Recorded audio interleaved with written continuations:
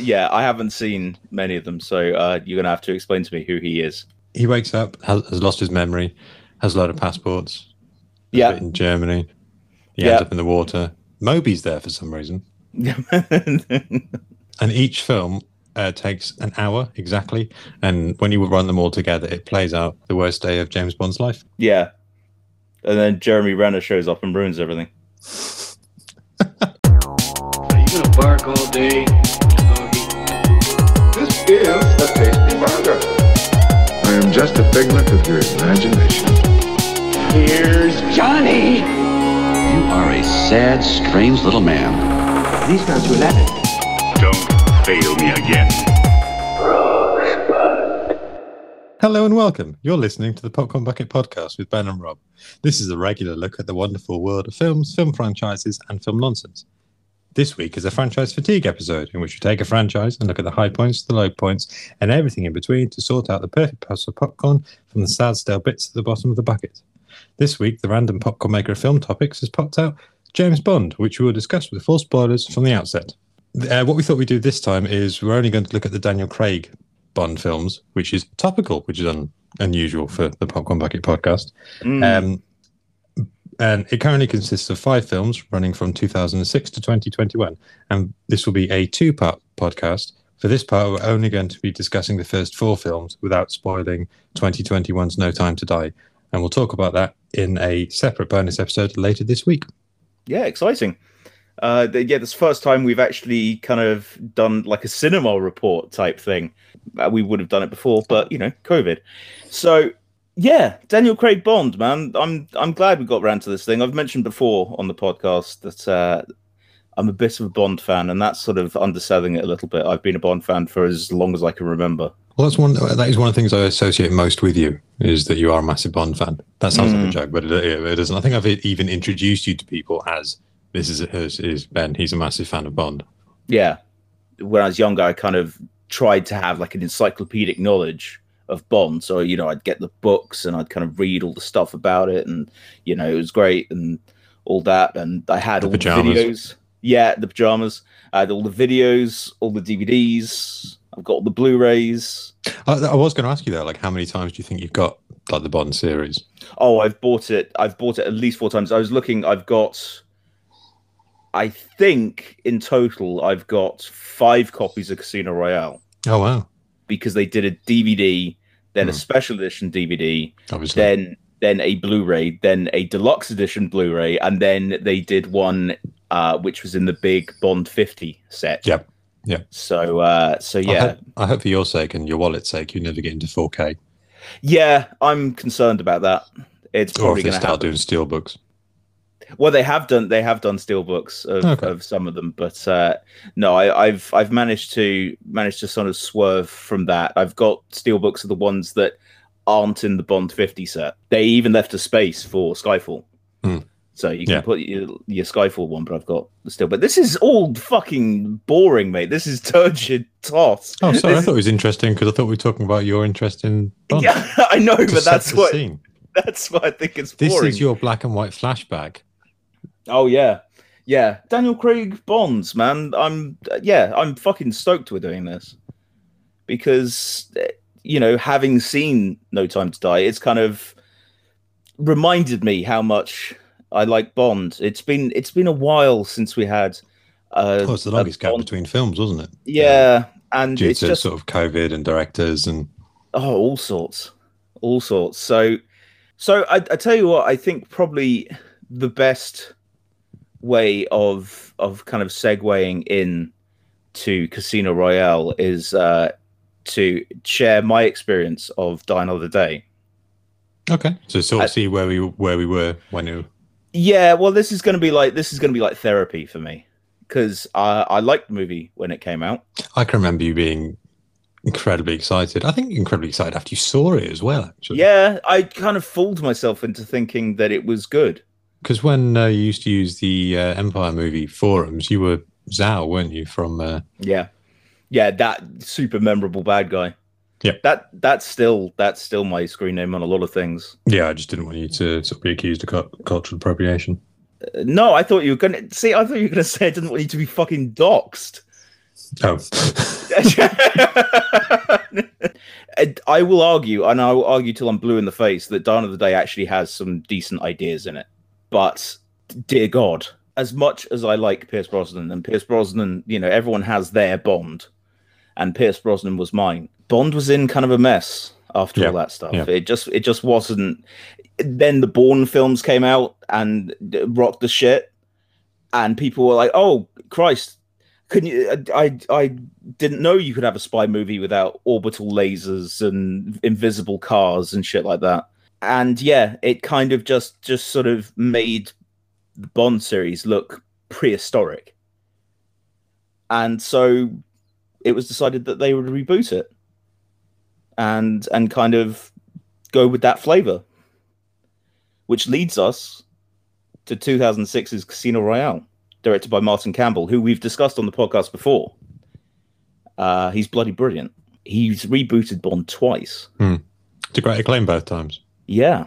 Well, do we, for format's sake, we need to, Casino Royale, released in 2006, directed by Martin Campbell, written by Neil Purvis, Robert Wade, and Paul Haggis, music by David Arnold, starring Daniel Craig as James Bond, Judi Dench as M, Eva Green as Vesper Lind, Mads Mikkelsen as Le Chiffre, Jeffrey Wright as Felix Leiter, and Giancarlo Gianni as Rene Mathis.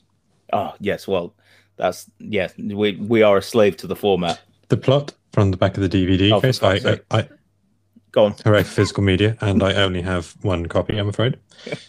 Casino Royale introduces James Bond before he holds his license to kill, no less dangerous, and with 2 professional assassinations in quick succession, Bond is elevated to 00 status. M, Judi Dench, head of the British Secret Service, sends the newly promoted 007 on his first mission to Madagascar, the Bahamas, and eventually to Montenegro to face Le Chiffre, a ruthless financier attempting to recapture funds in a high-stakes poker game at the Casino Royale.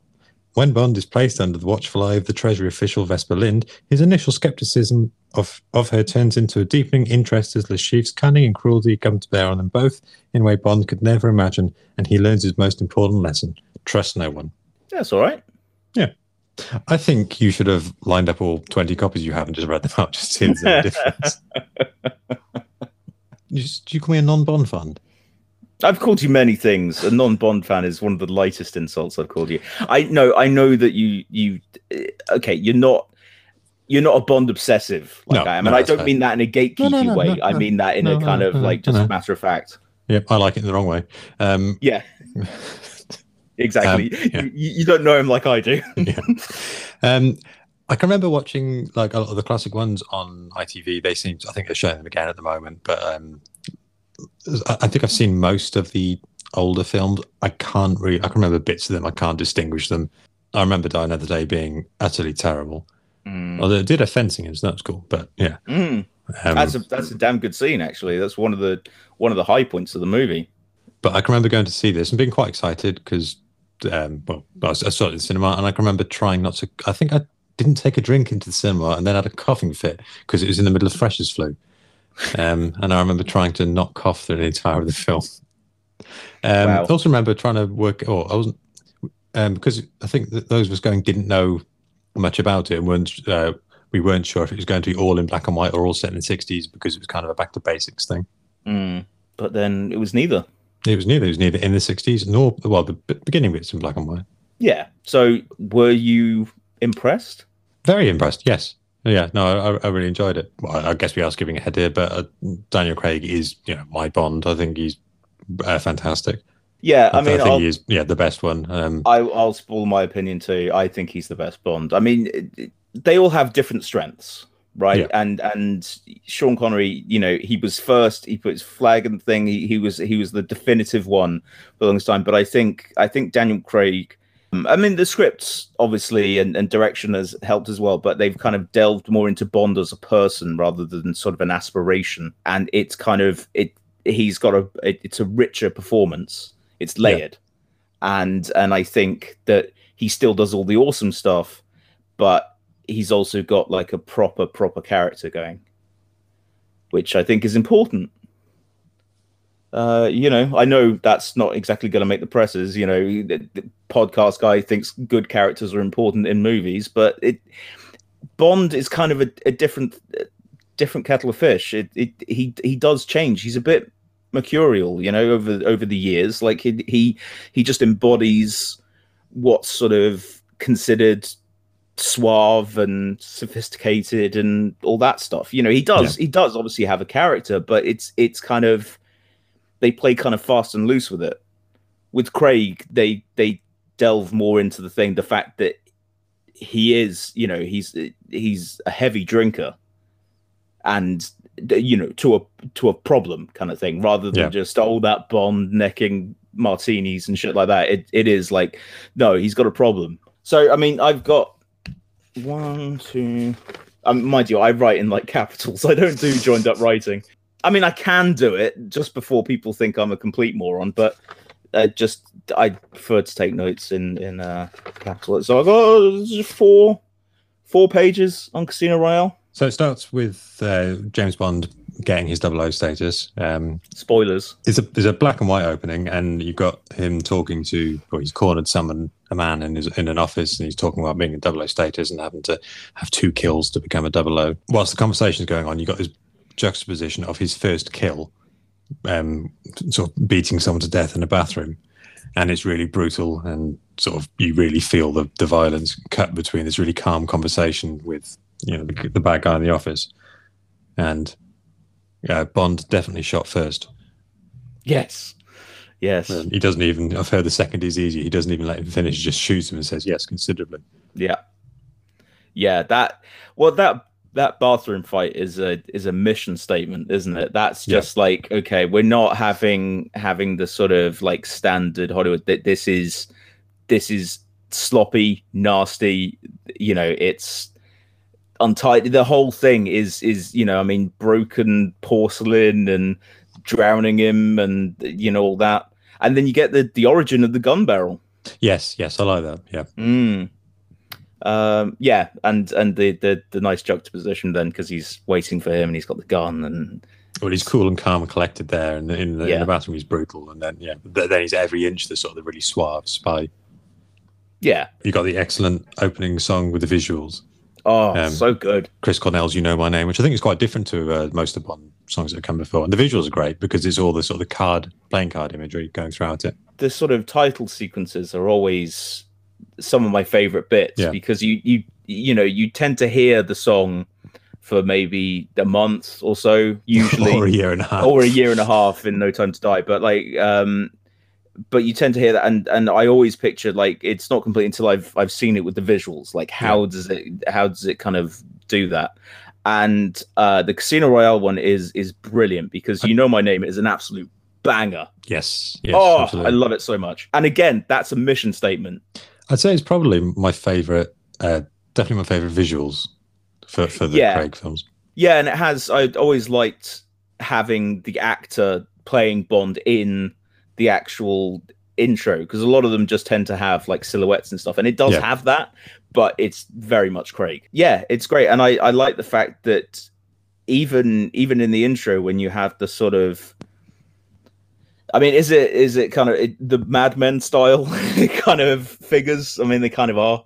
Yeah, I suppose it was before Mad Men, though. Yeah. Oh, yeah. But it just, you know, standard kind of silhouettes. Just a point of reference. But it is quite Mad Men. Like that Bond gets the shit kicked out of him. He takes punches and kicks, and there's a bit where cards cut across him and everything. Like, it's about Bond's pain, and you know, yes, emotional, but like physical. Like, he gets hurt, he gets seriously hurt, and this is the thing that sort of sets it apart from everything else. And I love the fact that the visuals are so good, the song is so good. The guy who did the title sequence is a graphic designer named Daniel Kleinman, and he is very, very talented, and I think he worked on all the Brosnan ones as well. Okay. And you can always tell a Daniel Kleinman kind of thing, because it has some properly striking imagery and sort of clever ways of doing things. And I love cards kind of breaking down and people being made of them, and the sort of diamond actually cutting people and that being like it's all the guns shooting the sort of the plume of smoke. There's the club symbol. Oh, so good. The roulette wheel is sights on a gun. It's so clever. It is. And so, you know, that was, I remember seeing that. I was just like, holy crap, this is Bond, but not as we know it. And that's exactly what they were going for. So then it opens in Madagascar, I think. Is it? Only going off the description. And you've got a chase through a construction site with a load of parkour. And that's great. That opening chase is sort of it's breakneck speed. Well, Bond. I also like the phone pocket and the bag strap. That was very sort of took you back to your school bag. Yeah, well, I must admit, I mean, even though I remember it being, I remember seeing it in the cinema and everything, this sort of weird GPS and stuff he has on the phone and everything. I'm just like, oh, that's really quaint. Yeah. I mean, the opening sequence, the actual like opening chase thing is fantastic. So good, and it gives you the whole thing of like Bond being a blunt instrument. Yes, so you got the bit where the guy is sort of doing all this parkour and jumping over things. Bond just crashes through a wall. Yeah, he's a tank. Yeah, I mean, it's no accident that the first thing he goes for is a bulldozer. Yes, yeah. Like that's his attitude, and sort of breaking the air brake to shoot down on the lift and stuff. Yeah. The catch and throw of the gun at the top of the crane. Well, funnily enough, actually, that little bit, I remember I was going to see Casino Royale that evening, and because I'm not at all tragic, and I was on a Bond site, and you're on a Bond site. Yeah, I was on a Bond site. Yeah, that's right. Oh, sorry, website, but a website about James Bond website. I believe it was the official one because they had a clip.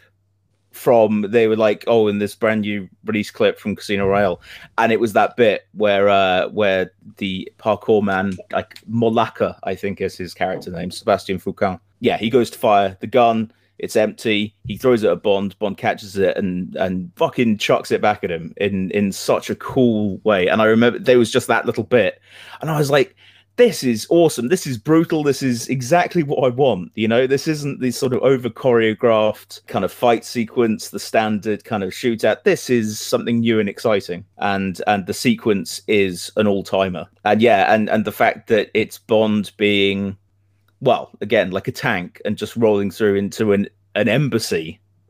Yes. Yeah. Shooting up the place and causing an international incident. Yeah.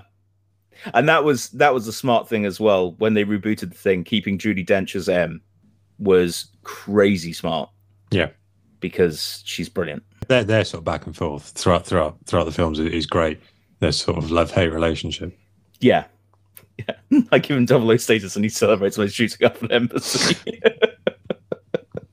And Christ, I miss the Cold War. I love that bit. At least he'd have the good sense to defect. Yeah, no one does like pissed off mother like Dame Judy. It's such an impressive debut for Craig as Bond. They kind of nailed down all the things that they were going to do. It's a confident step. It's just like, right, okay, we're leaving the past where it is. This is our new direction. This is what we're doing. We've got just the Bond for it. And yeah, it's a confident stride. And the whole cast is brilliant. Well, it shows that his actions have consequences, because when he sleeps with the First Lady and then she dies, and he is blamed for it, and Judi tells him it's his fault. Yeah, that's particularly nasty, actually. What I really find cool about this movie is that they nailed Bond out of the gate. They've got Vesper Lynd, who is fantastic. She's amazing. Yeah, and their chemistry. Their chemistry's off the scale. Eva Green is. You can sort of see why she's like the prototype Bond woman. Like why Bond will be kind of constantly chasing that sort of high in terms of the thing. Because, I mean, shit, I was in love with Vesper by the end of it. Yeah. She's smart, sarcastic. A definite, an intellectual equal. For Bond, yeah. She's got answers. She's glamorous. She's everything, and she's strong. But has weaknesses and everything. It's a properly 3-dimensional performance, and yeah, Eva Green sells the crap out of it. She is amazing, and yeah, it totally works. And so you've got that, you've got Vesper, so you've got Bond, Vesper, and then you've got a great bad guy. You've got Le Chiffre in Mads Mikkelsen. Yeah, he's a complicated guy. I find the sort of card game as interesting as some of the action outside of it. You know? Yes. Yeah. Because it's about sizing other people up, and Bond's ego is the problem. Well, they go back to the card game quite a few times, and he always manages to have like quite tense moments, like where you think he's got a tail and has he got a tail or not. Is he playing it? And then you got the final card game. For sort of a massive blockbuster to kind of basically have, I don't know how long it is, but there's a lot of times given over to sort of people sat under table dealing cards, and it still feels as tense as any kind of big action scene in a film. Yeah, you feel it. But yeah, I love the fact that, between the games, all the dramatic, nasty stuff happens. I love how many clean shirts Bond has. I love the fact that he just patches himself up and keeps going. And that's definitely the Bourne influence right there. That's kind of like keep moving. Just, patch yourself up, kind of go through, bandage what you can, keep up appearances. It's great. And, the staircase sequence. That's brutal, that fight. Yeah, it is. And it's so, so good. And Vesper sort of being scarred by that, as you would be. I mean, Jesus. It's all good. I'm struggling, even though I made tons of notes, I'm struggling to actually explain quite why Casino Royale works, because it all works. It all works. Well, I think you've got everything, like you're saying, it sort of lays out Bond, and then I guess keeps hammering home what this version of Bond is, that he is, brutal and calm. He is cruel yet caring, because you've got that brutal stairwell fight, and then immediately after you've got this really tender shower scene where he's trying to comfort Vesper. Yeah, and she's in shock. And this isn't particularly it's not a gadget-heavy film at all. Sort of trying to take it back to more realism, I guess. I mean, the only gadgety things are the sort of medical kit in his car, which comes into play when he gets poisoned by Le Chiffre because he thinks he can't beat him at poker. Yeah, and I like the fact, again, kind of like Bourne, he grabs some salt and a tumbler from the table. Yeah, a lot of Casino Royale takes place in bathrooms, I noted.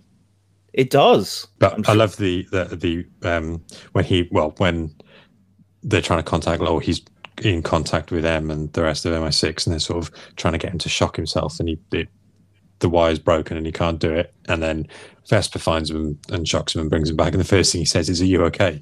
Yeah. But then it's got one of the all-time, I think, great Bond one-liners is when he sits back at the table and goes, "That last hand almost killed me." Yeah, I like that. I do like that very much. There are some really good one-liners. I mean, the one is taken from the book is, "Do I look like I give a damn?" when he's asked. There was loads made of that at the time, I remember. Yeah. This was a more serious Bond, that it wasn't quite as silly as the other ones. Well, it isn't, but that's the thing. I think that's one of the great things about Casino Royale is the fact that it takes that sort of, I mean, the two influences were Batman Begins and the Bourne movies. Yeah. And it takes those. Shut up! I'm talking about Bond. The fact that you clam up like that when I do that, it really makes me feel bad. It's just like, Jesus, have I really got to him now? Where he kind of whimpers and cowers. Okay, so Paul Haggis. I think you're going to say it really makes me feel powerful. Well, I mean, I'm not going to lie, it does a bit, but I don't like it. So Paul Haggis. He said he wanted to do for Bond what Batman Begins did for Batman, which is what you just said pretty much, but I was just confirming it with evidence. So yeah, it's cool. It's very, very cool, the whole thing that Bond isn't just super competent at everything. I like the fact that he is still making mistakes. He trusts people, or he doesn't trust people he should and stuff. Yeah, exactly. And he doesn't quite tail people correctly. He doesn't, he keeps getting spotted.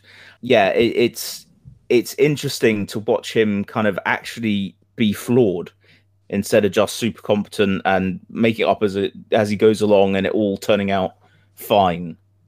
The kind of Jack Sparrow-esque kind of deal. So You got a great car chase, which is in the Guinness Book of World Records.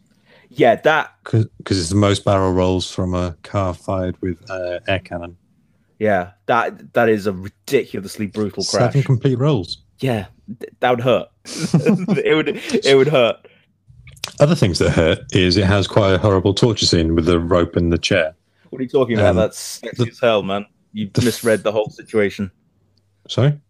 I said it's sexy as hell, man. You've I thought you said misread the whole. sketchy as hell. No, it's sexy. You got Mads Mikkelsen, Daniel Craig. They get sweaty in a bunker, and they've got some kind of cock and ball torture going on. Just don't kink shame the movie, Rob. But I remember watching it in the cinema and there being a very strange noise of all the men sort of going, ah, and all the women laughing. It still gives me sympathy pains now.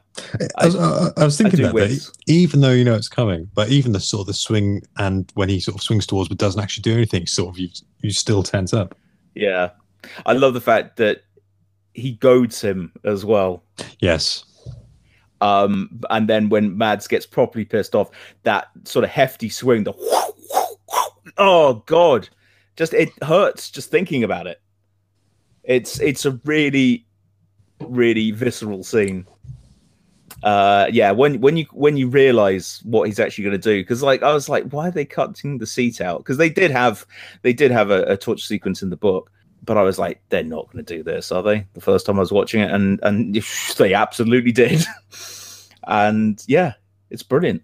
I couldn't imagine Brosnan selling that as well.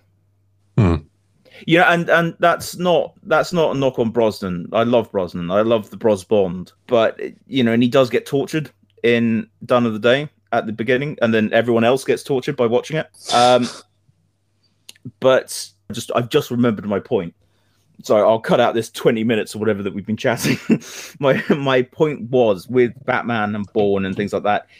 It has that flavor to it. It really does. You can tell there were influences, but it sort of has its cake and eats it too, because it has the big Bond sequences as well. They've got the big Bond kind of spectacle, but with this sort of grittiness of kind of modern spy stuff, which completely works. It's got its own identity. Don't say Bourne Identity, or I will actually punch you. Oh, because what I quite like about this, about Casino Royale, is there's a lot of plot points that watching it you don't think are resolved, but the kind of it is. It's just not spoon fed to you. So why they didn't shoot Bond, and the whole your friend Mathis is really my friend Mathis. Yeah. Which is that bit is a good twist, and then it kind of is resolved later. Oh, I like Daniel Craig's weird look after the money guys laugh about chocolate from Belgium. Yeah, he sort of looks to the side. It's almost like he breaks the fourth wall. Yeah. They go to Venice, and then you find that twist, Vesper's betrayed him. Yes. And then you got one sort of final action piece in which Venice is sinking, which it actually is, because people keep shooting at buildings. Yeah. And then Spider-Man wrecked it as well. Oh, he did, yeah. You got Vesper in the lift, and every time you watch, you think he's got to get there in time. He's going to get there in time, but he doesn't. Yeah. No, he doesn't. That actual building, that's a very impressive set. Is in case you didn't know. Yeah, well, it was a whole building. It's built on a gimbal thing, so they could sink it and raise it at will. Okay. I just know that because I watched the extras on the thing. Oh, fair enough. On the deluxe edition, the fourth time I bought the movie. So did Vesper send the For James text at the end where he sort of gives them Mr. White's contact details? Yes. Right. Okay. She left it on her phone. Oh, okay, yeah. But even then, he's learned not to trust, and he sort of still doesn't trust Mathis, even though Vesper possibly was the sort of the mole, and he's quite callous when he's talking to Em about that she's dead now. Yeah, the job is done. The bitch is dead. Hmm. So yeah, the job is done. The bitch is dead is in the book, and in the book there aren't too many layers to that. That is exactly what he means. In this, it's kind of almost it's an aspiration. He wants to not feel that. He wants to be like that.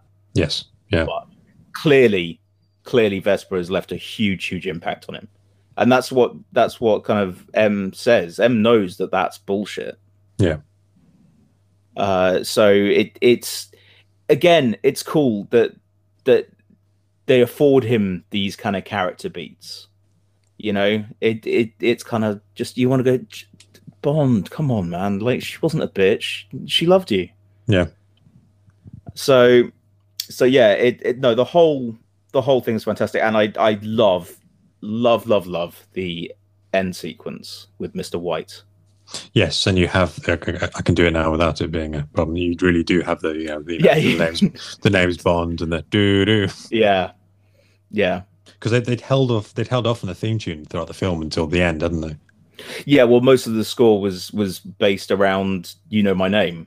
Were the other Bond films like that? I've wondered, the sort of the pre-Craig ones, because all the Daniel Craig ones have the score has been based around the main theme, haven't they? Yeah, mostly. Then they tend to try and at least vibe with it, if not take things directly from the title song. But yeah, what a movie! Just I think it is genuinely a masterpiece. Yeah, I think it's fantastic. So, have you got any sort of other bits you want to say about it? I've got a few trivia bits.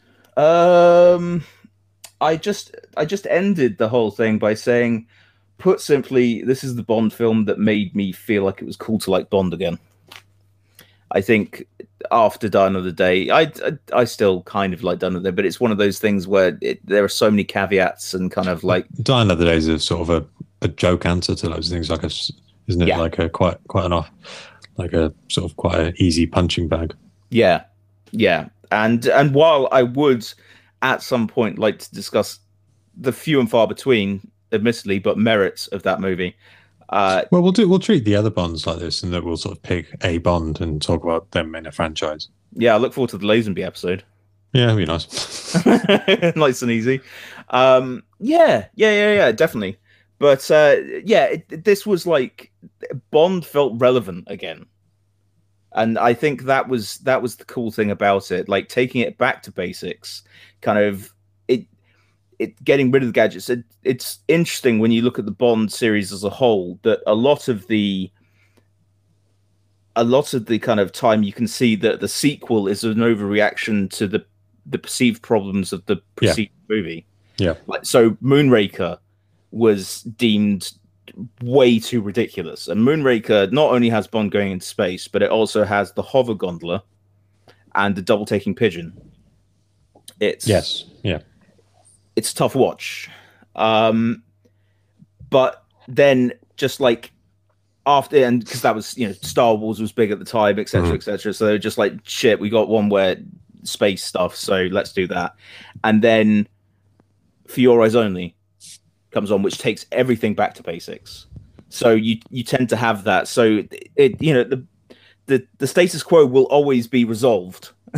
It will always be it will always come back to that sort of like line through. And Casino Royale was the much needed reset. Holy crap. So yeah, go on, hit me with the trivia. Quentin Tarantino wanted to direct an adaptation of Casino Royale and set it in the 60s with Pierce Brosnan starring as Bond. Henry Cavill was in serious contention, but was too young at 22. Oh, sorry, to be Bond. Yeah, that's happened before. Pierce Brosnan, I think, auditioned for Bond around Timothy Dalton's time, and he was considered. Yes, I think I've heard that. Yeah, he was announced, wasn't he? Or... The what now? I thought he was announced as Bond. Or no, sorry, ignore that. That's nonsense. So I would be fine with Henry Cavill being Bond, but I think he was too young. I mean, they have a screenshot of his casting kind of thing, and he's so baby faced. He wouldn't have worked. With story in their face like Daniel Craig.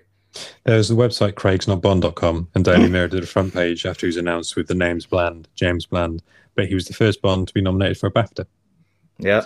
And another piece of casting, I think Vesper, Eva Green as Vesper was fantastic, and I think chemistry between her and Daniel Craig is, it's up there with Elena and Zorro in Zorro and the people in Stardust. Until I found out that Audrey Tautou was considered for Vesper, but they thought because of the Da Vinci Code she couldn't be in it. Is that you choking on your own rage? I can hear. No, I like Audrey. I know you do. Jesus, Amelie is like your absolute jam. So yeah, she would have been good. I'm cutting all that out. So you depress me. You put years on me, dude. You just I don't think she would have. She would have been great, but I don't think she would have had that sort of aura that Eva Green has. I mean, yeah. I mean, whatever, dude. I mean, I know that you've carved her name into your arm with a compass, so I know that. No, it would have been a creme brulee spoon. Okay, right. I haven't seen Amelie for a long, long time, so I imagine that's probably a reference that I don't get. So now I look dumb because I'm like, yeah, Bond. I like the shooty man, and you're just like, oh, this French film that's really charming and fucking whatever. So this was followed up in 2008 by Quantum of Solace, directed by Mark Forster, written by Paul Haggis, Neil Purvis, and Robert Wade again, music by David Arnold, starring Olga Kurylenko, Matthew Almeric, and Gemma Arterton. The plot from the back of the DVD. Actually, sorry to interrupt the hooray for physical media part, but we didn't mention Jeffrey Felix. I know. Sorry. Yeah. Holy crap! Now, I've always liked Felix Leiter. I always liked the fact that he was like Bond's one ally. Yes. they normally outside of MI6, they normally end up betraying him. Felix Leiter is a nice constant, but Jeffrey Wright, holy crap, what he does so much with such limited screen time. It's good because Daniel Craig is quite cool and calm as James Bond, but then Felix is so much cooler. He is practically horizontally laid back. I love that Bond is losing it, and he grabs that knife, and he's just like, I mean, I don't know what his plan was other than I'm going to stab the fuck out of the sheath. Yeah, but like it wasn't a well thought out plan. No, and Felix stops him and says, if you keep going, I think you have him. And then does it look like we need the money? Oh. Yeah. Oh, what a cool line. So Jeffrey Wright as Felix, my favorite Felix Leiter. He is fantastic. Anyway, get back to Quantum of Solace. I just wanted to say that because I remembered that he's in Quantum of Solace as well. I don't know if you want to edit that rather than to sort of put it back into the conversation. I could do. We're currently talking about Casino Royale. There we go. That's covered all. Dude. And now we're talking about Quantum of Solace. Seamless. It will fit right in. That's such an easy edit job. Oh my god. So from the back of the DVD, hooray for physical media. Yes. On a non-stop quest for justice that crisscrosses the globe, Bond meets the beautiful but feisty Camille, Olga Kurylenko, who leads him to Dominic Green, Matthew Almeric, a ruthless businessman and a major force within the mysterious quantum organization. When Bond uncovers a conspiracy to take control of one of the world's most important natural resources, he must navigate a minefield of treachery, deception, and murder to neutralize quantum before it's too late. So this was written during the writer's strike. Well, apparently it was decided beforehand it was going to be a direct sequel, but Daniel Craig has said since that the writer's strike made it much more of a direct sequel. Yeah, because it does pick up right at the end of Casino Royale. Well, yeah, just after he shot Mr. White and drives off with him in the car. Yeah. So I would say the opening scene. Yeah. I appreciate as a camera star quickly zooming over water to an island. And that's one of the nicest things I've got to say about this film. As a shot, I just quite like a quick zoom over water. Yeah. The opening car chase is awful.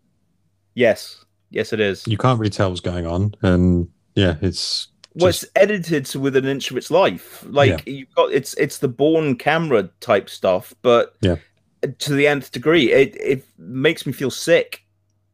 It's too much. And I love a good car chase, and the stuff that I think Bond is doing in the car seems cool, with the sort of getting the door impaled and then spinning around to rip the door off so he's not stuck on the side of the truck anymore. And he uses the gun that he had at the end of Casino Royale. Yeah, it was meant to be 10 minutes later, isn't it? Yeah, so he uses that to kind of shoot one of the things, but it's such a bad sequence.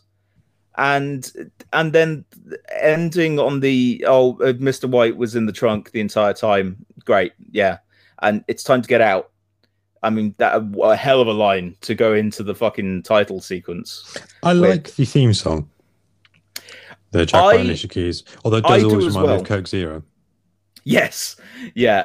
I do as well. It because I was doing a bit of research on the song. And apparently it's kind of meant to be, it's intentionally off kilter. There are certain things. So when it does the sort of Bond type music, like on the piano, it sounds like it's almost out of key, but it isn't. And it's the same with the sort of the whoa, that bit. There's a bit where it does sound like they're just singing off key, but they're not.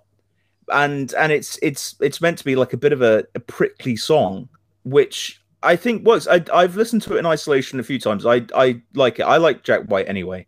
Yeah. And Alicia Keys can definitely sing. I mean, I can't say that I'm a fan, but not through any fault of hers. Just I haven't listened to her music much. I like it. But the title sequence sucks. Oh god, yeah. Sand and people. They need Tusken Raiders in there. They do. I thought it would have made a better opening sequence is either of the Adam and Joe songs they did about Quantum of Solace. Yes. I like both of them. Adam's one has grown on me more. I'd like a Quantum of Solace, but no more than a Quantum. I know they do Big Bags of Solace, but I don't want them. Yes, if you haven't heard, Adam and Joe on their radio show, they did a Song Wars thing for Quantum of Solace to make a new Bond theme, and both of them on YouTube, and both of them are very, very funny. Yeah, something of Boris. Yes, I really want to talk about the title sequence a little bit because Daniel Kleinman did not do this one. It was a studio, I think, called MK12 or something like that, and yeah, it is just pure hokum. Yeah, as you said, kind of just women in the sand. Oh, dunes look a bit like a woman's body. I mean, stop the fucking presses. That's never been sort of. I like the image of the sort of gun firing in the sand and sort of the air dispelling the sand, and that looks cool. But, and I say this with the best will in the world because I'm sure people worked very, very hard on it. It looks like a student's film project. Someone made a title sequence for their coursework. That's what it looks like to me. It's really bad. And it just feels off. And that's the thing. When you have the headache-inducing car chase, and it's meant to be disorientating, but not so much that you can't tell what the living fuck is going on. Yeah, it's like a bad Transformers fight. Yeah, it is. It is. And then you've got the song, which by itself is fine, but married with the visuals, it just sort of highlights the worst parts of the song as well.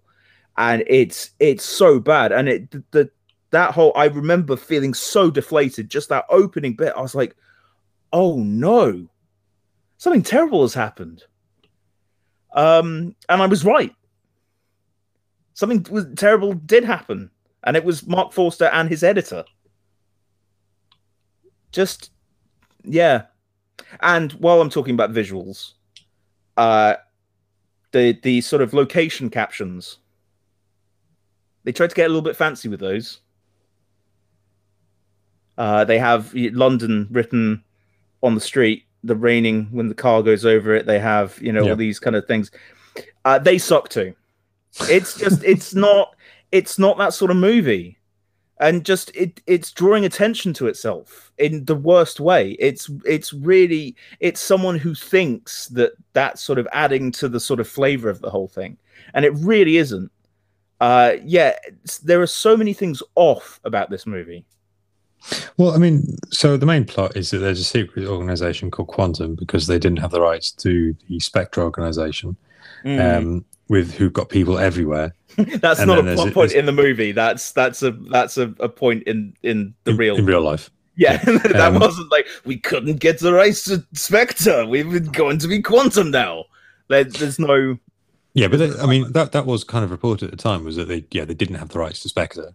So the organisation was going to be Quantum, and that was basically the Daniel Craig version of, or Daniel Craig Bond version of Spectre. There would be this criminal organization that was everywhere, and so it's meant to show you that they're everywhere. It's some random guy standing next to him, and that's appallingly shot because who is he? He's just a bloke next to him. That's Mitchell.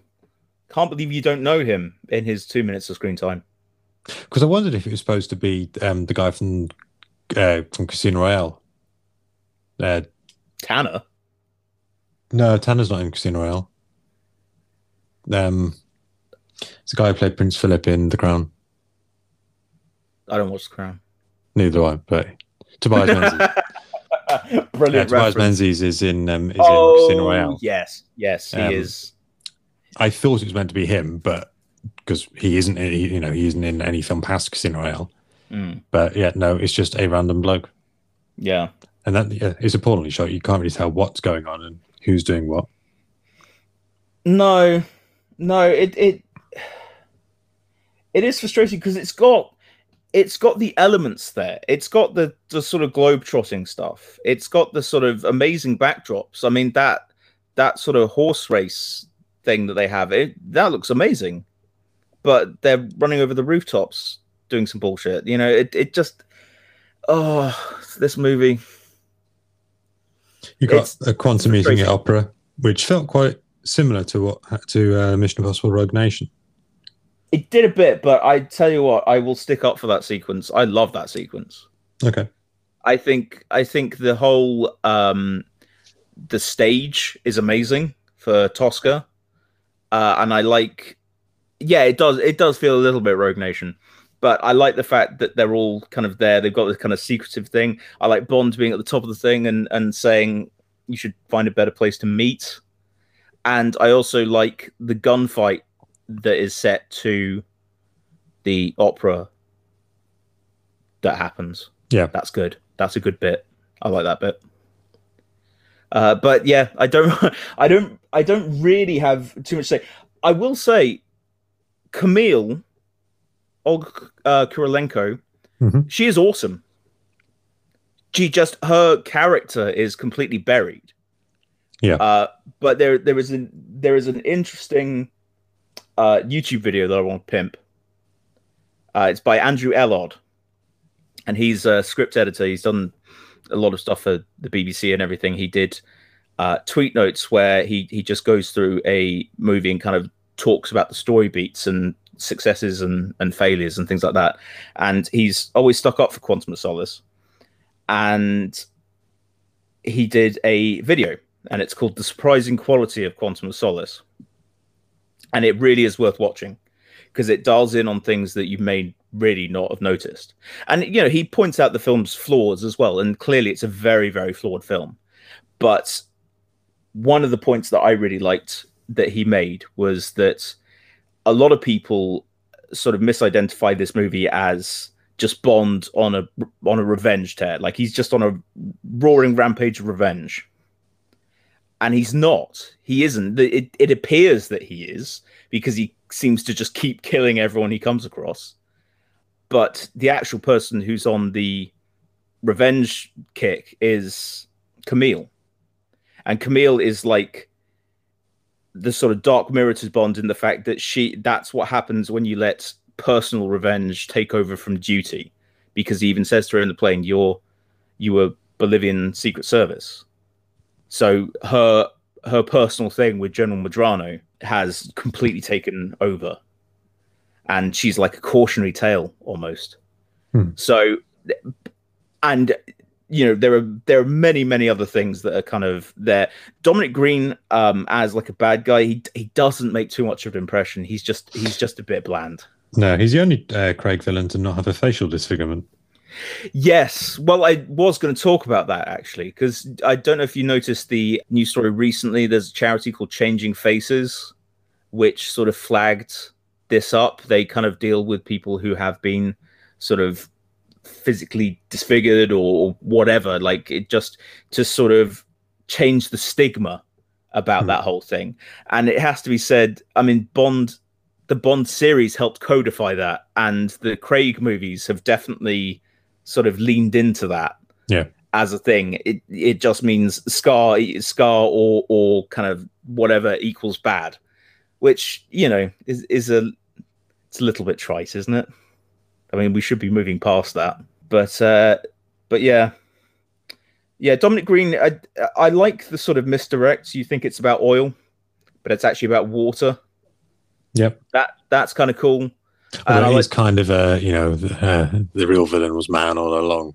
Yeah, well, yeah. But yeah, it's just a bit of a kind of, well, it's just hugely frustrating. As I said, there are bits I like. I like the Camille stuff. I like when he's telling her about shooting, and he says about the training and everything, and you know, your instinct will tell you to sort of pull, but you need to listen to your training, and whatever, because he's helping her get to General Medrano to kill him. And yeah, it's still got the tone of Casino Royale. It's still got the sort of fight, but it's just nowhere near as interesting or as fun or as confident. Just all these interesting sort of story points get buried, and I think it has a kind of nasty return to the series flaws with Gemma Arterton's character Fields. Yes, I mean, I do appreciate that there's a joke payoff for her name, which isn't revealed to the very end of the credits. Yes. I think. Yes, yeah, that's such a weird way to structure a joke, but you know, it may give you a again, like with Solange in the first movie, that women are collateral damage. They do end up normally paying the ultimate price, and it's a neat little reference to Goldfinger as well.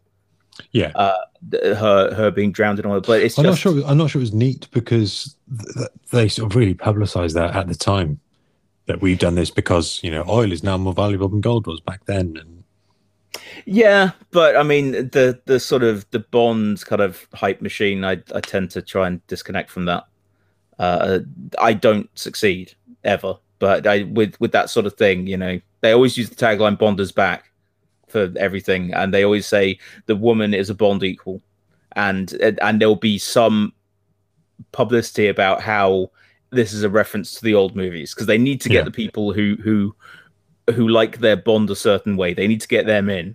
So they always talk about how, you know, the sort of the deference that they're showing the series and the they did publicize. I remember now, but yeah, I mean, Gemma Arterton is lovely, and I think she deserved more. I think she definitely deserved more. She had there was some interest there in terms of they could have made her a more interesting character, but alas, they did not. Mathis. Yes. Your friend Mathis. My friend Mathis. I don't get it. Oh, well, not I don't get it. I do kind of wonder if maybe they should have left him in Casino Royale, because it kind of worked as a twist that he was actually working for Le Chiffre. And then at the end, they kind of hint that he might not be. But then it's like, oh, he is, maybe he isn't. I just kind of think it should just left him alone. It feels like a bit of a waste. I mean, he does have a sad end, but I just think it kind of spoils the Casino Royale bit by bringing him back. Quite possibly. I mean, I'd liked seeing Mathis again. I mean, it's pretty clear that he was innocent because they bought him a villa. Yeah. So he was cleared of the thing. So he was like a triple agent, and I like the fact that they both understand the sort of ridiculousness of the situation. The fact that he goes to Mathis because he's the only one he can trust. It is interesting that Bond has no ground to go to, so he goes to Mathis because that's the only person he can think of. And I liked seeing that. It is a hell of a charming performance. Yeah. And I do quite like his girlfriend, wife, whatever. I like some of the interplay between them. And yeah, his death is definitely sad, but I like the fact that he's always Team Vesper. He's like, you got to forgive her. You must forgive her. He just saw that she did it for like she died for him. He says that. I was going to say, and then the film ends with him having moved on by sort of finding Vesper's ex and sparing him. Yeah, that's a really good sequence. That I actually find that affecting. He rescues Beckett from Castle. Yeah. Well, the fact that he breaks the cycle, he kind of ensures that what happened to Vesper will never happen again. And I think the image of the Algerian love knot in the snow is very nice. It is frustrating because there are these moments, and it's a bit of a chore to watch because it's too long. The story is just too piecemeal. It's all over the place. The final set piece is sort of pretty much something or nothing. A building sort of sets on fire, and that's it. Yeah, from a car crashing into some fuel cells. I can remember seeing at the time, thinking, "Was that it?" Like, not that it's on reels, but it's almost like sort of the final reel. The cinema of the film was missed off. It sort of doesn't really do much. I do like Dominic Green's sort of frenzied attack at Bond and the sort of weird battle cries he gives. Ah! It's cool. And if in case you didn't get that, it was like, a startled cat. Yeah. Well, it is kind of. And that shot of the axe going into his foot makes me wince. Yes. And I think his demise is dark as hell. Bond driving him out to the desert. Yes, and they say leaving with a can of engine oil. And then later on, M says, "We found him with engine oil in his stomach. Do you know anything about that?" Yeah. It's grim. Shall we move on? Yeah, no, I was just looking to see if that was all my quantum stuff, but it's just not fun to talk about Quantum of Solace. No, I get what they were going for, but it's nice. It's a continuation. It is, and it's nice that sort of Vesper looms over it. Well, she looms over all of them. Yes, I know. But let's talk about Skyfall. So, released in 2012, the same year as the London Olympics, in which Daniel Craig jumped out of a plane with the Queen. Directed by Sam Mendes, written by Neil Purvis, Robert Wade, and John Logan. Music by Thomas Newman. Starring, in addition to Bond and M, Javier Bardem as Raoul Silva, Ben Whishaw as Q, Naomi Harris as Moneypenny, and Ralph Fiennes as Mallory. Yeah. The plot from the back of the DVD. Daniel Craig is back as James Bond 007 in Skyfall, the 23rd installment of the longest-running film franchise in history. In Skyfall, Bond's loyalty to M, Judi Dench, is tested as her past returns to haunt her. 007 must track down and destroy the threat, no matter how personal the cost.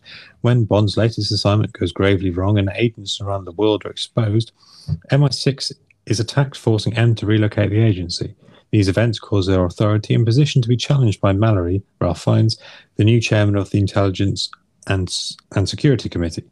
With MI6 now compromised from both the inside and out, M is left with one ally she can trust, Bond. 007 takes to the shadows, aided only by field agent Eve, Naomi Harris, following a trail to the mysterious Silver, Javier Bardem, whose lethal and hidden motives have yet to reveal themselves. Yeah. I mean, I fucking love this movie. Okay, so that was then followed in 2015 by Spectre. Yeah. Skyfall is kind of just... It's the sequel that Casino Royale should have had, in the way that it sort of ups the stakes in a lot of ways. From the first frame, this film is gorgeous. This film does start with him appearing to frame with doo-doo. Yeah. And it's Roger Deakins. It's Roger Deakins, the cinematographer. And I'm not an expert in cinematography, but I know what I likes, and I like Deakins very much, and he makes films look fucking gorgeous, and Skyfall just is. I mean, you know that bit when he's going to the casino in Macau, and you got the sort of Chinese New Year stuff, and you got the lanterns and everything. Yeah, him on that raft. That was shot in the Thames. Was it? Yeah. Oh, wow. So that little bit was shot in the Thames. So the fact that they dressed it up and made it look like that, and it looks so sumptuous and rich. Yeah, that's fantastic. How amazing is that? Yeah. So yeah, Skyfall,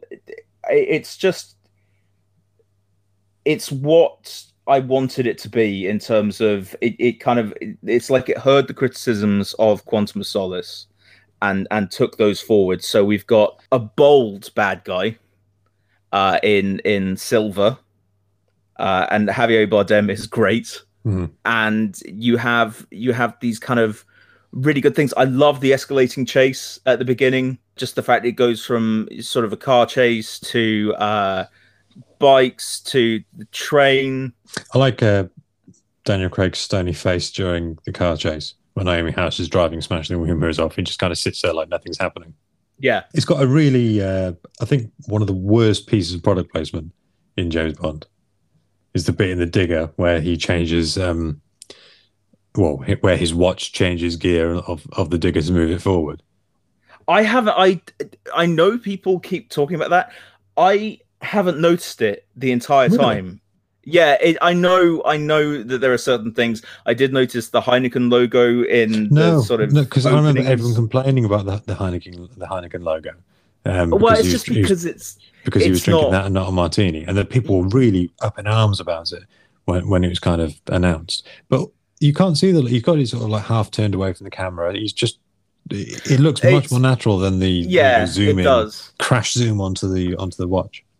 Yeah, no, they have even in the opening sequence with the Heineken thing, they have some crates with Heineken on it at the side, kind of strategically placed. Oh, I didn't know. Yeah, I mean, Bond has always been a corporate whore. And I still haven't noticed that sequence. I'm sure I look at it, but it's him changing gears. I know it's the watch, but that's I think it's possibly worse than the conversation with Vesper on the train about is that a Rolex? No, it's Amiga. I don't mind that either. They're ridiculously expensive for what they are. They are status symbols. Maybe I'm just kind of beaten into submission. These movies, I barely notice the product placement anymore, and it is everywhere. But yeah, so the escalating chase. I love the digger and putting the sort of bucket down and ripping the train, jumping off, fixing his cuffs. That's brilliant. It's such a great Bond moment. Oh, love it. And then him taking a crazy dive off the top of the train. He's the second Bond film in which he gets a bullet wound. Yes. Thunderball was the other one. Yes. And his fellow agent Eve shot him. Well, under M's kind of thing, take the bloody shot. Watching it again, what I like is the very opening scene is when he comes across the agent who's been shot and he's trying to save him, and the M tells him to leave it alone. Leave him alone. So it kind of is seeded that she'll sacrifice any agent just to get to the mission. And she's great. And I like the fact that it's a more she's the main story. Bond. She's the main Bond girl in this one, isn't she? Yeah, for sure. Do you know she's in this film she has more screen time in this one than Desmond Llewellyn did in all his films as Q together. Oh, Jesus, I didn't know that. So she's the longest return in terms of screen time, the most returning character other than Bond. Yeah, you can just it. Do you know what I found sad as well is the fact that we learned that her husband died between movies. Yes, yeah. It's not kind of, they don't put too much of a point on it, but like in Casino Royale, she's clearly next to someone who I assume is her husband. Yeah. And then, later she says about her husband passing away. Poetry, yeah. Yeah, and liking poetry. So, yeah, that's a sad little detail. Well, she does get a bit of, I think, a bit of a romance with Kincaid. Yes, we'll talk about him in a bit, because we are, and it's my fault, but we're skipping over a bunch of stuff. Okay, so following Bond being shot, he's recuperating. Well, title sequence, mate. Title sequence. Sorry, Adele's song. We're talking about that. Now, Skyfall. Yeah, it does remind me a little bit, and it always has done. You know, on Shooting Stars, Vic Reeves used to do songs in a club style. Yep. Skyfall would translate really well. Let me stay boom, when it come boom. You know, that I feel the visuals spoil the what does Skyfall mean, because there's a bit, so you jump slightly ahead, sorry Ben, that I don't get like that. I just wanted to talk about the title sequence because it's great. When Bond is being psychologically assessed and they do the word association game and they say Skyfall and he storms up and walks out, because what could Skyfall mean? It means a house. They showed it in the opening titles. Every time she said Skyfall, it showed a house. Yeah. I know, but you don't know if that's Bond's house. But you know it's a house. You know that he's crossed about a house. Yeah. Maybe it's like a first-time buyer and it fell through. Yeah, maybe. I mean, but that title sequence is really good, and my boy, it's good. It feels more like old old Bond. Yeah, Yeah, Like, that's as the in thing. They it's got rid pre of Daniel Craig Bonds. the student that did the title sequence for Quantum of Solace, and they got Daniel Kleinman back. So I think both the visuals and the song feel more like pre Daniel Craig Bond. I mean, Skyfall's a great song, but it does feel like, I mean, it's classy, but it doesn't. I guess it doesn't feel as scrappy as the first two ones. Yeah, well, yeah, I think people, because Bond is an institution, been around for so long, so people have kind of weird expectations for certain things. People go, oh, who's going to do the song? They kind of sort of fan cast the artist who's going to do the title song. And People Adele do, like, was always a speculative songs. Yeah. Well, Radiohead did a song at one point, didn't they? Muse did a song they said they could use, and yeah. Yeah, I mean, that's the power of the Bond series. And I mean, interestingly enough, actually, Quantum of Solace had one done by Shirley Bassey that they didn't use. And a lot of that is worked into the score rather than Another Way to Die. You don't get too much of that in the actual score for Quantum of Solace. So yeah, so they had this thing, but people kind of associate, when they think of Bond, and you can't blame them, but they think of the Goldfinger theme. They think of, Diamonds Are Forever, and obviously Shirley Bassey. You need a dame with a big voice, and so yeah, Adele was like the front runner, and it was kind of an obvious choice, but obvious in the way that it does work. I think it's an all-time Bond song, but it's not my favorite. My Name is my favorite, but it is a fantastic track, and I love it married with the visuals and everything. It all works. It's all brilliant.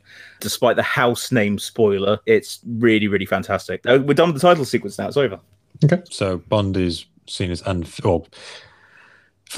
being presumed dead, and then comes back to the UK after MI6 is blown up, and has to re-enlist and sort of pass a medical, and he looks haggard, and there's so many conversations about him sort of being a dinosaur and over the hill and out of it. There's when the first time you meet Q, played amazingly by Ben Whishaw, not as in amazing that he played him, that he plays him really well. He does. They meet in an art gallery, and they're sat in front of like an old battleship being towed off to be broken up, like Bond, and you've got the contrast between how old Bond is and how young Q is. Yes, I think Ben Whishaw is great, and I love the whole we're expecting an exploding pen. We don't really do that anymore. Yes, yeah. He definitely looks. He looks so when he turns up at M's place, and he's clearly drunk and haggard and everything. He's got bloodshot eyes. You just want to sort of take him out the back and shoot him. He looks rough. It was always odd to me that Casino Royale was his first mission. Then Quantum of Solace is the direct sequel happening just after Casino Royale, and then now he's old and busted. Yeah, I feel like we should have had a few in between ones where he's actually like in his prime. Him going to the sort of new MI6 base, I always liked that in the old Bonds where they would have the sort of impromptu MI6 offices in different weird places, and this being one of them, I was like, oh, this is cool. And yeah, the physical and mental kind of tests he has to go through to be fit for the job, and the revelation therein is interesting, is very, very interesting. And there's one detail I really, really love about the movie. So obviously you get the reveal that Bond didn't pass his physical or psychological evaluations. Yeah, and he's there at M's discretion. Yes. And Bond not being able to shoot straight anymore is a plot point. I love it when Bond goes back to his home and he gets his aim back by using his father's hunting rifle. That's when his aim comes back. That's such a lovely detail. Okay. I want to kiss the scriptwriter who put that in. And that's a real offer. Ben at thepopcornbucket.com. Just shoot me an email and we'll hammer out some sort of plan, because that is genius work. Daniel Craig is incredibly comfortable as Bond now, so he can take it to the sort of nth degree. I think he said that after Casino Royale, he really felt the pressure of what it meant to be Bond, which he didn't necessarily feel before he filming Casino Royale. So that is one of the things he said feels contributed to how bad Quantum of Solace was that he wasn't his best because he felt all this pressure of playing Bond, whereas I guess he's over it for this. Mm. Well, yeah, I mean, a lot of people say that sort of Connery hit his peak with Goldfinger. You know, you have Dr. No and From Russia with Love were great, but Goldfinger is where it kind of all came together. And I think Skyfall really is Craig's Goldfinger. You know, it's that thing where just all the elements sort of mesh together nicely, and it really works. I think Ralph Fiennes is excellent as Mallory. Yeah, I think they do a good job. We're just so used to him being like a sneering bad guy. Yeah, it's nice that he's actually turns out to be on the level.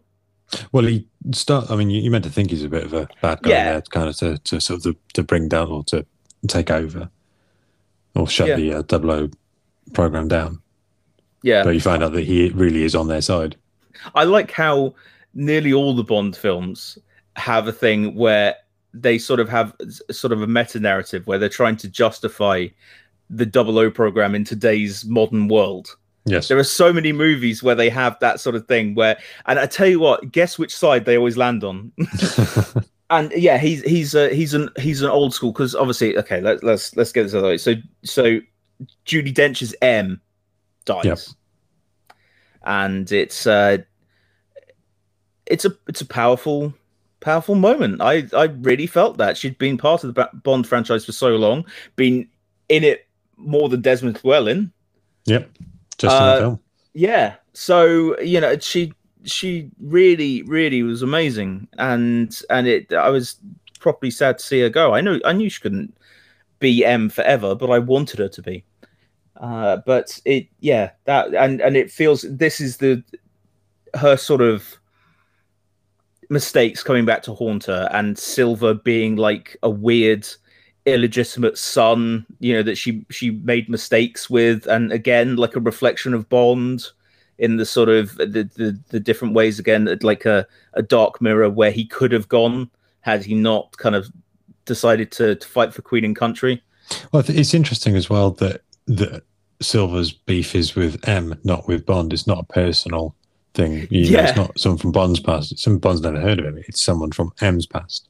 Yeah, it is interesting. And I like when Silver is properly introduced. I like his whole speech about the rats. It was such a great entrance that it's like his really slow walk to camera as he's sort of doing this. I mean, it's up there with the Joker in The Dark Knight. Well, I definitely think so, and there's definitely an influence of that, because his whole plan involves getting caught on purpose and things like that. So there is an influence there, but that static shot sort of over Bond's shoulder, if I remember correctly, kind of looking, and you got the lift coming down and then him walking slowly, and it's such a classic Bond villain monologue. Yeah, it everything about it works, and I like the fact that they come back to it as well with the sort of rat thing. Last rat standing.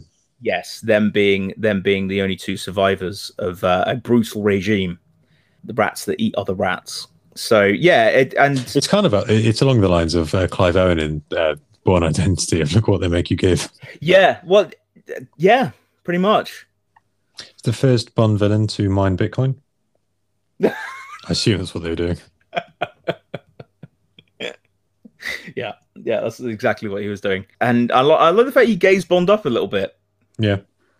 I mean, the Bond series has an unfortunate legacy when it comes to LGBTQ characters, but I like the fact that, you know, he's trying to kind of ruffle Bond's feathers a little bit by sort of gaying him up, and Bond says, "What makes you think this is my first time?" He's just an equal opportunity slut, is old Bond. I like that. One thing that strikes me is that you're not going to comment on that? When the train falls through the ceiling. Yeah. And because they keep saying about how busy the underground is because it's rush hour, it's lucky that it's the one train in rush hour that's completely empty. So when the Aston Martin makes a return, is this the one he won in poker in Casino Royale? I think so. Yeah, well, that whole thing. So obviously there's plot to kill M, blah, blah, blah. They get out, they go to Scotland. Not Wales. Not Wales, not at all. Because originally they were going to film in the Brecon Beacons, but I believe it was leaked to the media, so that they said, we'll film Scotland. That might be nonsense, but that's kind of how I remember it at the time. Well, I mean, I know that the sort of bits of Bond's history that they have had, they kind of did mine in this movie with the sort of parents dying in a climbing accident and them having a house. I don't know if it was called Skyfall. But yeah, I love the fact Bond going back to his roots. As I said, the brilliant thing with the getting his aim back with his father's hunting rifle and sort of he's returning to his roots and sort of facing something that he hadn't dealt with. And he has to sort of reset to get back to the whole thing and protect M at the same time. And we're introduced to Albert Finney's Kincaid, who may be my favorite character in the movie. Even though we're introduced to him super late in proceedings, he's brilliant. And apparently it was meant to be Sean Connery. Well, they said they briefly considered it. Yeah. But they felt it would have been too jarring. That would have been way too distracting. Albert Finney crushes it. And I love that Bond is telling him that it's not his fight. That he doesn't have to stay and fight. And he says, "Try and stop me, you jumped up little shit." I love the getting the house ready and sort of the whole house under siege is fantastic. It is quite a small scale finale for a Bond film, really. Well, yeah, it kind of focuses on the personal stakes more. Yeah, you know, the goons get. I mean, even though we do have a sequence where Silver's in a helicopter just raining fire down on the actual house. If someone's bought that house, I do feel sorry for the person who's... I was thinking that, actually. I was thinking that they are going to be pissed. Hopefully they got insurance, but... Yeah, they probably didn't. It's interesting. It is small scale, and I like the fact it's sort of like Home Alone, but much nastier, because while Home Alone was nasty in places, let's not forget, they didn't go quite this nasty with sort of shotgun shells and everything, as far as I remember. Maybe there's a director's cut out there that sort of proves me wrong, but yeah, it's good. It's really, really good. And I love the sort of misty moors and the House of Flame, that sort of lighting and everything. I've told you how good this movie looks. When Bond is under the ice and you've got the kind of the fire scene through the ice, it's quite a nice shot. Oh, the whole thing fucking rocks. And I like the fact that they sort of the action ends in that chapel. Well, just before that, I mean, there is a bit where M is, head spy. Kincaid is a groundskeeper. Neither one of them would have used a torch across the board because she would have known it would give them away and he would have known the area pretty well. Quite possibly. I know it's movie logic, but... Yeah, there needed to be something, because if Silver had just spotted the chapel on the kind of hill there and gone, I bet they're there, people have been going, what, why does he think that? It's cool that it ends that thing. It ends where Bond's parents are buried, and he kind of basically has to bury another parent. Yeah, she's got that she does have a nice death scene. Actually, I appreciate that Silver's death isn't drawn out. That Bond throws a knife in his back, he turns around and screams at him, and then the villain comes back up again. Yeah, well, I like the fact that Silver's just sort of wants to kind of close the loop. He just needs M to be dead, and and himself. Like, it's just like, take us both out with one bullet. Like, he's still got those sort of weird mother issues and everything. And I like the fact that he seems annoyed that he's got a knife in his back. Yes. Like, oh, like, and that makes him fascinating. He is a fascinating villain. But yeah, they don't do the fake out thing. He is straight up dead. And then you got the sort of the nice scene of Bond. Not say nice, but Bond cradling M's body, and then you pan back to see that at the same time the Silver's just lying there alone. Yeah, I know. As sad as it is, I do like that whole thing, and I like the fact that she leaves him the tacky China dog, which apparently featured in Tinker Tailor Soldier Spy. Yeah, and apparently I've seen it on the Bond site. It's retailing for about 130 quid. Wow, it was a real thing that was made during the war. Yeah, during World War II. Yeah, I mean, I want one, but only for kitsch value, and I don't have 130 notes to spend on something that is intentionally kind of shit. So that's why you're setting up a GoFundMe page. Yeah, exactly. Also, Ben at thepopcornbucket.com. If you email me, maybe we can sort out a cash for nudes situation. Yeah. And then the final end of the film, I mean, it's lucky that Mallory's name begins with M, because that's what they said. Because there's a line in Casino Royale where Bond says, "I thought M was just a randomly assigned letter. I had no idea it stood for." So then, obviously, anyone has to be in charge of MI6 has to begin with M. Well, the weird thing is, I think in the sort of more recent novels or some kind of thing, I don't know where I got this from, but M's real name is meant to be Barbara Maudsley. Okay. I think so. That would make sense. So yeah, so Mallory becomes the new M, and he is an old school M in the sort of Bernard Lee, Robert Brown kind of vein, and he's great. And it does feel that they've set up their entire chessboard by the end of the movie, doesn't it? Like, you got Moneypenny outside, you got M in his office, you've got Q, you got everyone. Well, also in M's office, there's another painting of a ship, but the last one was sort of being taken out for scrap because it was past it. This one is a warship in all its glory. Oh, I didn't see that. Because Bond is back. That's fantastic. There is also a scene where Mallory points at him wrestling a bull, and he said it's a metaphor, but that actually happened. That is a great callback. Thank you.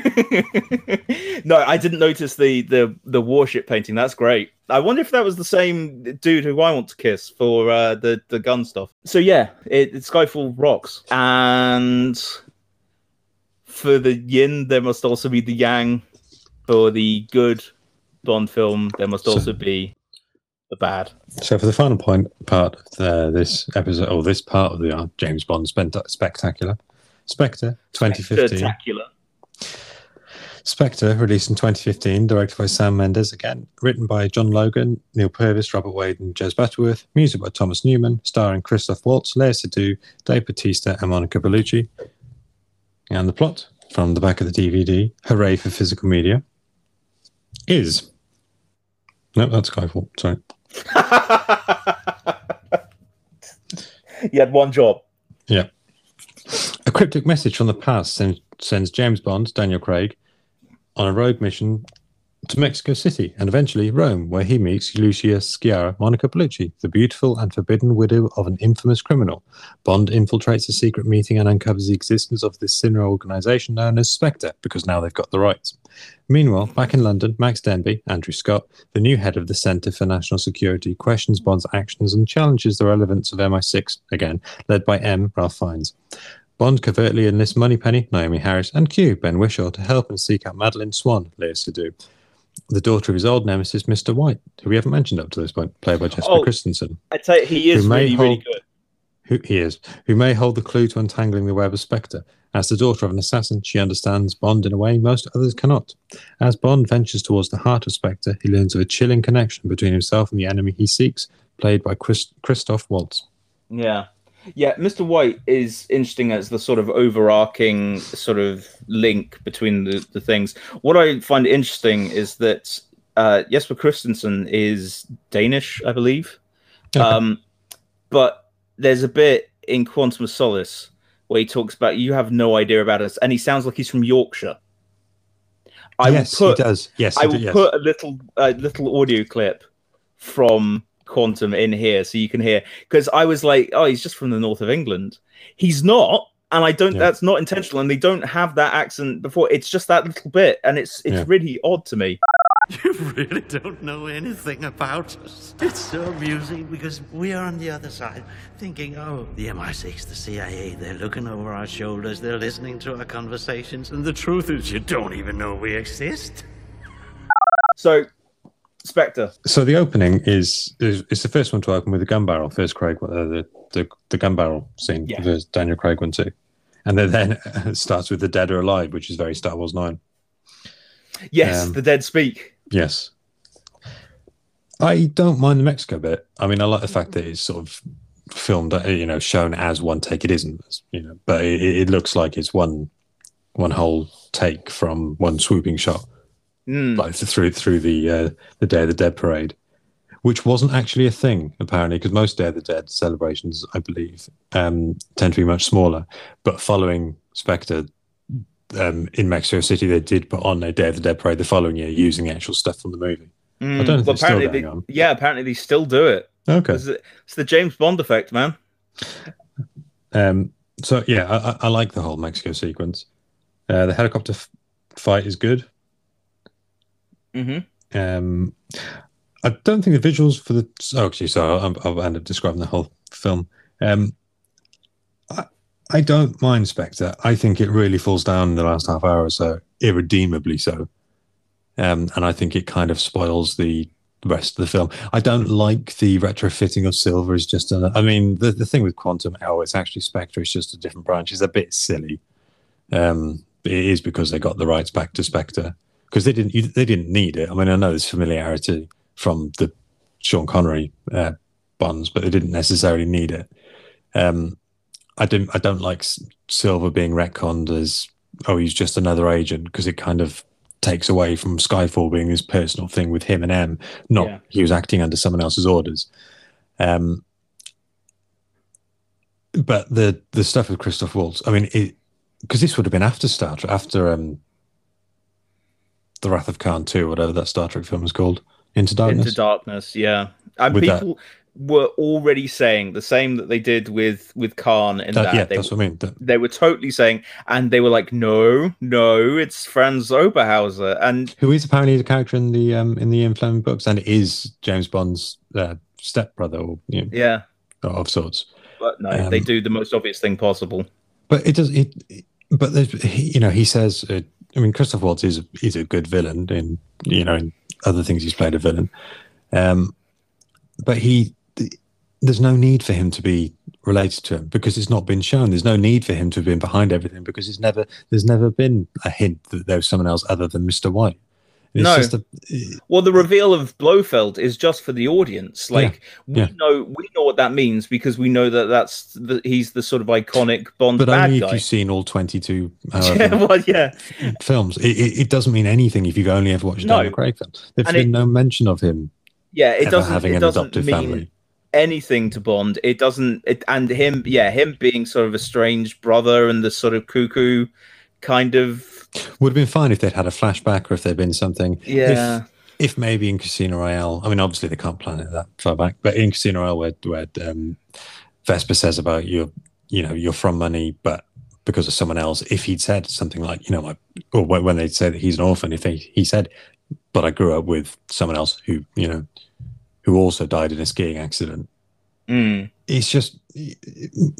It just doesn't mean anything when Blofeld says, I'm Blofeld and I've done all this. So but did you write the script? Because that's almost verbatim what he says in the movie. I'm Blofeld and I've done all this. It pretty much is. I'm the author of your pain. It is pretty much. Oh God, I know that whole thing.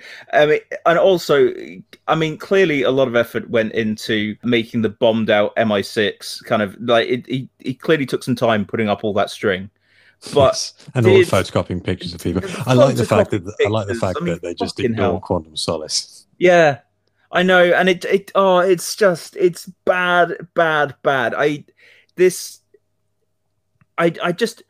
with Spectre, like I agree with you. I think the Mexico City stuff is fine. I actually don't like the helicopter thing. I think it's on paper it's exciting, but for some reason the way it's shot or whatever, it just doesn't.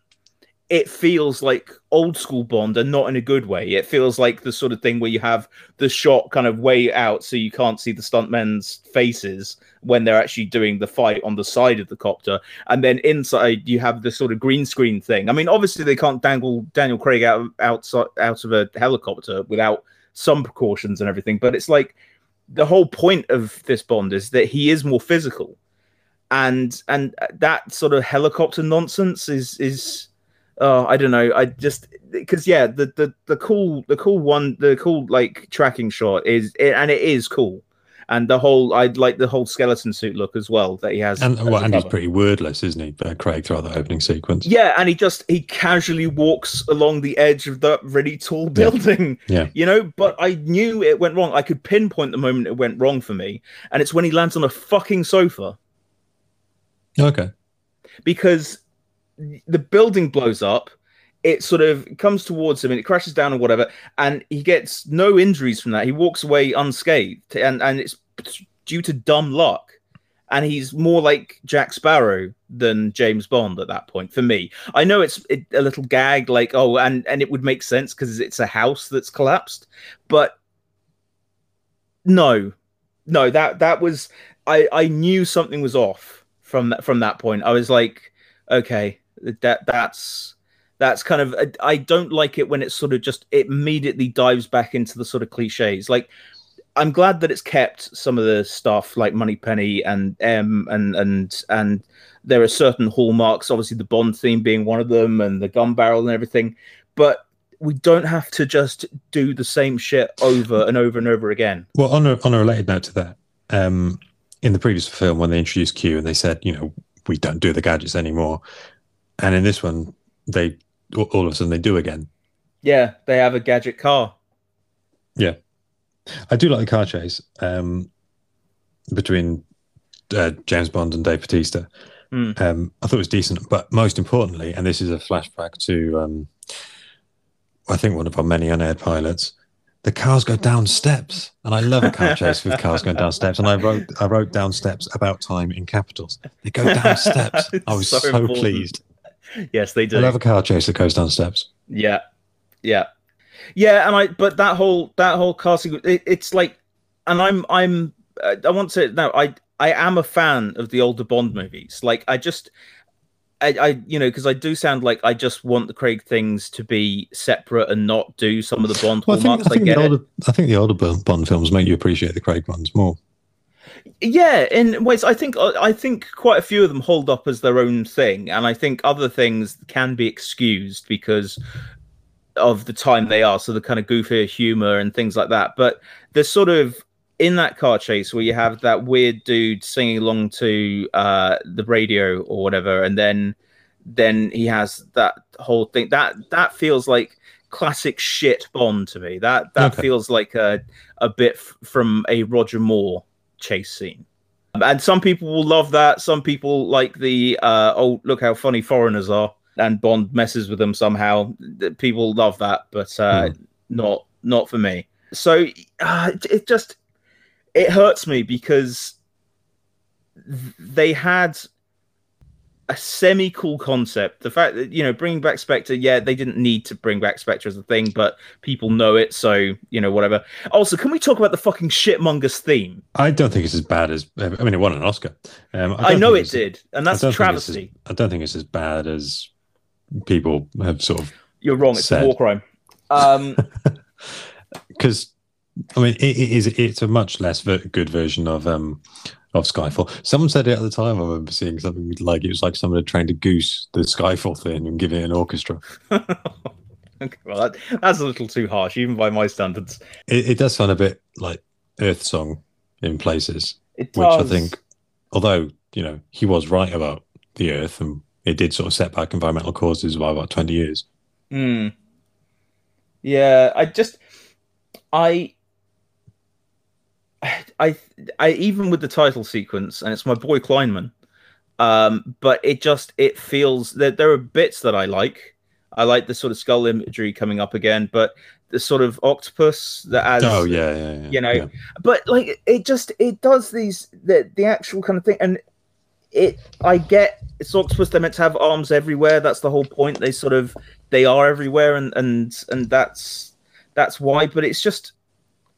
I get frustrated because there are so many dumb plot points in this movie. Like, why the Christ do they have the DNA of the Spectre members in a ring? What is that all about? Yeah. It makes no sense. I like Q's laptop. I like that he's got stickers over it. That felt kind of real. Well, yeah, and I like the fact you get more banter with Q, and Q is great. And yes. I like the fact that, he... when he notices the car has gone missing, the oh shit is, you feel that. you do feel that. You have Dave Bautista, who I love very much. He's brilliant, but he's not really given too much to do other than being a physical presence, which obviously he does very well. Well, that was quite like Jaws from the earlier films, wasn't it? Yeah, and I think the only decent action sequence in this movie is the train fight between him and Bond. And the car's going down the steps. No, that's rubbish because it has a funny foreigner in it. Oh, okay. Rob, there are definitive right answers to these things, and they just happen to be the ones that I agree with. So cross that off. Cross off cars going down steps. Finally, cross it off. I know it's all in caps and everything, but cross it out because it's moot. No, it's bad. Thank you. Just remember I'm the architect of your pain, mate. Like, you got Andrew Scott as clearly a bad guy from the very beginning. Yeah, they love that C joke, don't they? I think they spoil it at the end when Mallory says, "Now we know what C stands for." Yeah, careless. Yeah, they should have just left it. He should have just said "cunt" and then punted him out the window and looked down at him and said, "Stitch that, you prick." But that's it. Maybe you could take the popcorns on and blur that out. Oh my pop. No, I'm not. No, I'm not going to. It's uncensored, raw and uncensored, bigger, longer, and uncut, baby. There are so many missed opportunities. Christoph Waltz is fantastic, but he just doesn't seem to really shine unless it's a Tarantino movie. It's annoying as well that they keep him in shadow because why? It's clearly him. Yeah. And I like the sort of weird stuff, but that he gets to sort of say, and the sort of Blofeld attire, but it's just it's all noise. It's all just rubbish. And I wanted to like this one because Skyfall was such a high. And Léa Seydoux, she's fine as Madeleine Swann. She doesn't have the chemistry with Daniel Craig that Vesper did. No, and that's a problem when spoilers, but he basically decides to retire with her at the end of the movie. Like, this is the one that he's going to choose. Well, he decided to retire for Vesper and Casino Royale, but that felt realistic, and you kind of believed it. Yeah, because he fell in love hard, and like it was like his kind of first thing, and you could understand because it was Eva Green's Vesper, and she's awesome. But there's no real spark between him and Madeleine Swann, and it just it all felt too silly. It was like it was going. I mean, as I said, the train fight is great, but again, it's like the Bond films have been doing train fights for fucking ever since From Russia with Love and Red Grant, and they had. One or two fights with Jaws on the train. They also had a fight with Tee in Live and Let Die because I remember the claw being stuck on the thing. I don't like it going back into old habits and they're bad habits and it's uniquely annoying because it feels like Casino Royale and Skyfall were confident strides into sort of setting up this new identity for this new take on Bond, but it just seems that they just want to establish those things to get back to the same old Bond. And I understand don't fuck with the formula, and I understand that it's been popular for decades, but there are ways to sort of tread between those two things. You don't have to go too far one way or the other, and I think both Casino Royale and Skyfall are proof of that. People love those. No matter if they're hardcore Bond fans or just more casual movie fans. They're good movies. And they sort of tend to please everyone in terms of they have some of the classic Bond hallmarks. But Spectre is just... It's just... And it has things like the fucking Blofeld when he's in the helicopter and Bond is shooting from a boat with a pistol and trying to take down the helicopter. It's too movie-like. And I don't want super realism from my Bond, but a bit of grittiness is good. And I think with that comes a sort of weight of believability. And I know Bond is meant to be a good shot, but no, I'm not having any of that. Okay. A moving helicopter, a moving boat at night with a pistol? I mean, I don't know. It seems dumb to me. But then a lot of the movie is incredibly dumb to me. And I think they were too inspired by Marvel. They wanted that continuity porn. They wanted that sort of thing where it all ties together, and it's so unconvincing because the seeds weren't planted in the previous ones. I mean, if it had been just another part of Quantum, but it's always kind of, it was just another section. I don't know. I suppose he could have had Mr. White being the overall bad guy, which would have been all right. But Yeah. I think I probably like this more than you do. There are elements of it I do. I think the Mexico bit is really good. There's elements I like. It it doesn't hit the heights of Casino Royale or Skyfall, but I do find pretty much the brother reveal onwards just I don't know, Just sort of tosh. spoiled. And it kind of like when we were talking about Sunshine, that the sort of the last act of it isn't very good. The Or point kind where of, it becomes a slasher movie. yeah. But I can forgive that bit because the rest of the film was much better. And I don't think, I know people who do feel it spoils the whole film, but for me it doesn't. But for this, the sort of the Blofeld stuff really does overshadow the whole film, and the sort of the trying to retrofit everything. It's in some ways it's kind of like Pirates of the Caribbean, that they sort of try to force a trilogy out of the first film by sort of taking lots of little throwaway lines and going, oh, well, we actually meant this. Yeah. In fact, Monica Bellucci, we didn't mention her, an age-appropriate Bond woman. Yeah. That's cool. I mean, it's cool that they finally got her in there, but like the actual thing of Bond killing her husband and then bedding her. That felt a bit uncomfortable because it kind of felt like they'd gone beyond that. But yeah, exactly. And this is what I feel about a lot of these things. It feels like they have sort of left those things behind, and then you have clear return to bad form, and it sucks. It's become a bit trendy to bash Spectre now, but I remember at the time I was alone. With my hatred for Spectre. I went to see it with 4 other people, and I was the only one, the self-confessed Bond fan, who didn't like it. Okay. They all loved it. The bunch of the reviews were incredibly positive and blah blah blah, and people were talking about, oh no, it's great. Now in a section we'll call something catchy like Ben was right. Now people are hating on Spectre and like, oh, let's hope that No Time to Die corrects the flaws of Spectre. I'm glad people have come around to it being shite now, because I don't like isolating myself from the party. I wanted to like it so much. I do want to like these things. As I said at the top of this, I think Daniel Craig is the best Bond. I think it is fantastic to watch him be this character. And just having this movie and sort of play with these hallmarks and not do anything with them, and sort of have this unconvincing overarching thing. It's piss in a mug, mate. Okay. So we seem to have a pattern with Daniel Craig Bond films of good, bad, good, Writings bad. on the wall, more like shitings on the balls. Okay, so we seem to have a pattern with the Daniel Craig James Bond films of good, bad, good, bad. Does No Time to Die break the pattern? Tune in next time to find out. That's it for this episode. Thank you very much for your time, and thank you for listening. We'd love to have your feedback. Please email podcast@thepopcornbucket.com. You can find us on Instagram @popcornbucketpod or over on Twitter @popcornbucketpd. If you're able to, it'd be great if you can rate the episode wherever you listen to your podcasts, and subscribe and share. Thank you so much to Lawrence Owen of Longcat Media for the theme music. Many thanks, take care, and see you next episode. What he said.